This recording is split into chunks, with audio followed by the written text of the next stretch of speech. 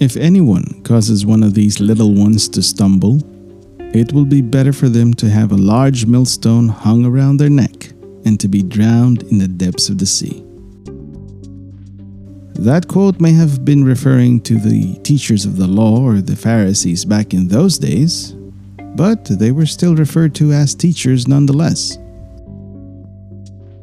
You're listening to Earl Francis on this week's Rehash. That is quite the weight put on the title teacher. Better for one to be drowned in the depths of the sea than to lead a student astray. And to think that drowning is one of the worst ways to die. That is the responsibility put on a teacher, at least during those days. If only we applied that same principle today. Welcome to this week's Rehash. In this internet world, a lot of people put themselves out there as teachers, of whatever field. But very few are accountable for what they teach. Sure, anyone can share their knowledge and experience, and if anyone actually learns from it, then technically they are teachers, whether they claim to be or not. But how about those that teach crap? I guess that is why viewers' discretion is always advised. Oh, and don't even get me started with those so-called religious leaders that are corrupt to the bone. From priests to pastors, preachers, and whatever else they call themselves, hiding behind a robe in the good book and molest their followers physically or their wallets. These are the people who use the pulpit to brainwash their followers into giving money to the so-called church. But if you follow the money, it ends up in their pockets.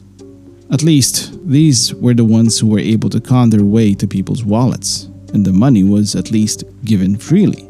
But then there are those who outright steal and justify their theft by saying that they are doing the Lord's work and helping those in need.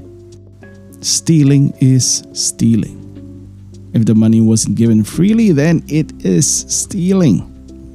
I personally met one who connived with the realtor to swindle the whole church, scamming members with fine prints on their home buying contracts.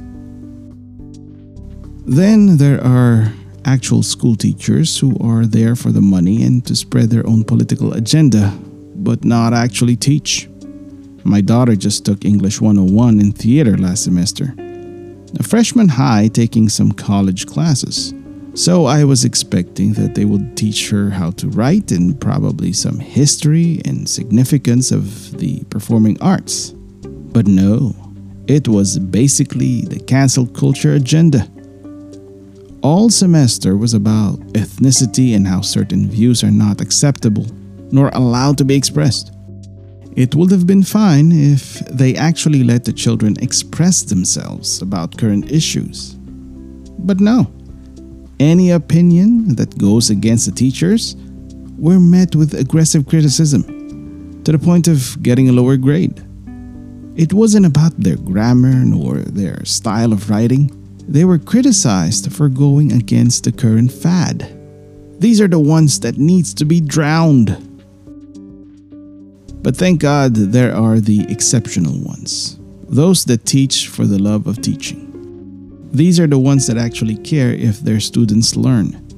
The ones that appreciate the fact that they too learn from their students and they hone their craft.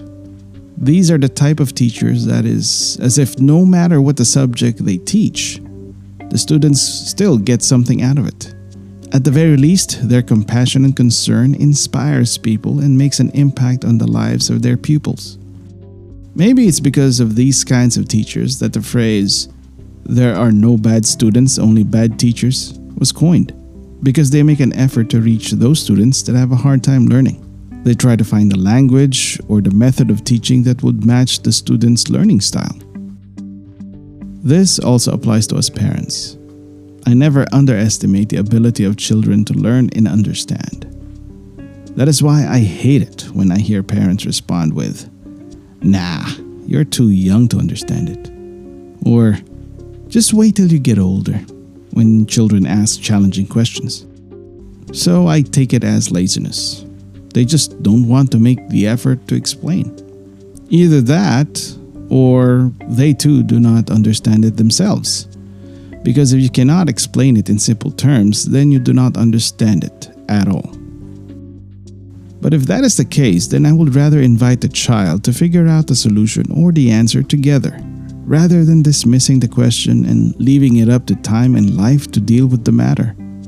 After all, isn't one of our roles as parents is to guide our children so they will not make the same mistakes we did and save them the time, the pain, and money of going through it again? In esoteric circles, there's another description of a teacher that I really like. It says that a teacher is merely the one that opens the eyes or the minds of the students, because all knowledge is already given unto us when we were born. The teacher's job is only to help the child realize it. This is Earl Francis for this week's Rehash. We hope you enjoyed this episode. Please remember to hit that support button and follow us on Facebook, Instagram, and Twitter.